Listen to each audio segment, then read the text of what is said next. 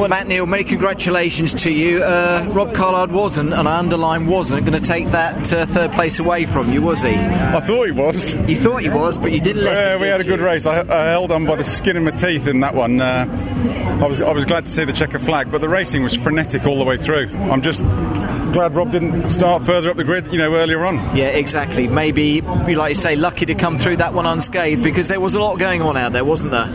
I lost count the amount of times I was off the track, on the track, and four wheels off, and which corner. But we managed to get through with no damage and the podium. So I say the first start, you had a good start, I think, and you didn't have a bad second one either, did you? I had two pretty good starts. Yeah. But the first one, actually, Collard had a blinder and was right on my tail, so that was going to be hard work right from the off. So you don't want to see an accident, but I was glad that he got reset back, and that gave me a bit of breathing space as he worked his way through the traffic. Good championship points for you as well.